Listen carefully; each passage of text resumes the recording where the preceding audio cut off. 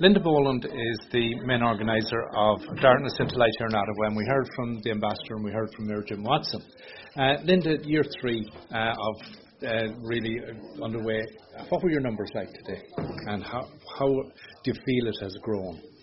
Our numbers actually are pretty similar to the last 2 years, so we're probably averaging, between 150 and 200. Okay. But whether that amount came out or not, I'm not sure. But last year it was so wet that our numbers were down. But this year, it was a good day. I think we had a good amount. Are you pleased with how things? I'm very pleased. Yeah. And the awareness must have been great to see the mayor here and to get the mayor and the ambassador. It's fantastic. I think it'll grow after just having them here. I think that'll. It just made it for us, I think, today. Right. Yeah. You have a strong core of volunteers helping you. We couldn't do it without them. Yeah. Could not do it without them, especially the committee. Right. Like it practically runs itself with this group. They're just brilliant. So I know once today is over, what you're doing is looking to next year. And again, no, we're going for sleep first. Oh, well. I haven't slept all night. But for anyone who missed the opportunity today, early May, first or second weekend. Yeah. Second weekend, is it? Yeah. Well, Pieta House decides it, but it's usually that second one. Yeah. Okay. So again, mark the calendar for a year ahead from now.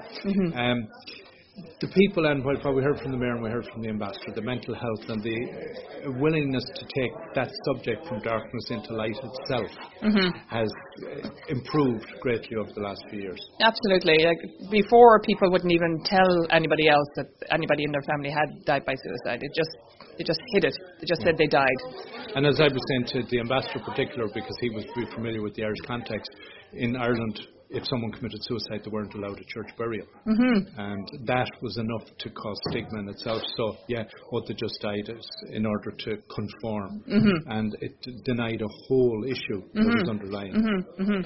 Like, but that's even today. Like that's not. It's still like that today. You know, like when my brother died, his partner did not want us to mention anything about it. She did not want us to the money donated to suicide awareness. But we did it anyway, because it was important that it be done. And as I said to the ambassador and the mayor as well, there's hardly anybody who has not been touched in some way by either suicide or self-harm, but certainly by suicide.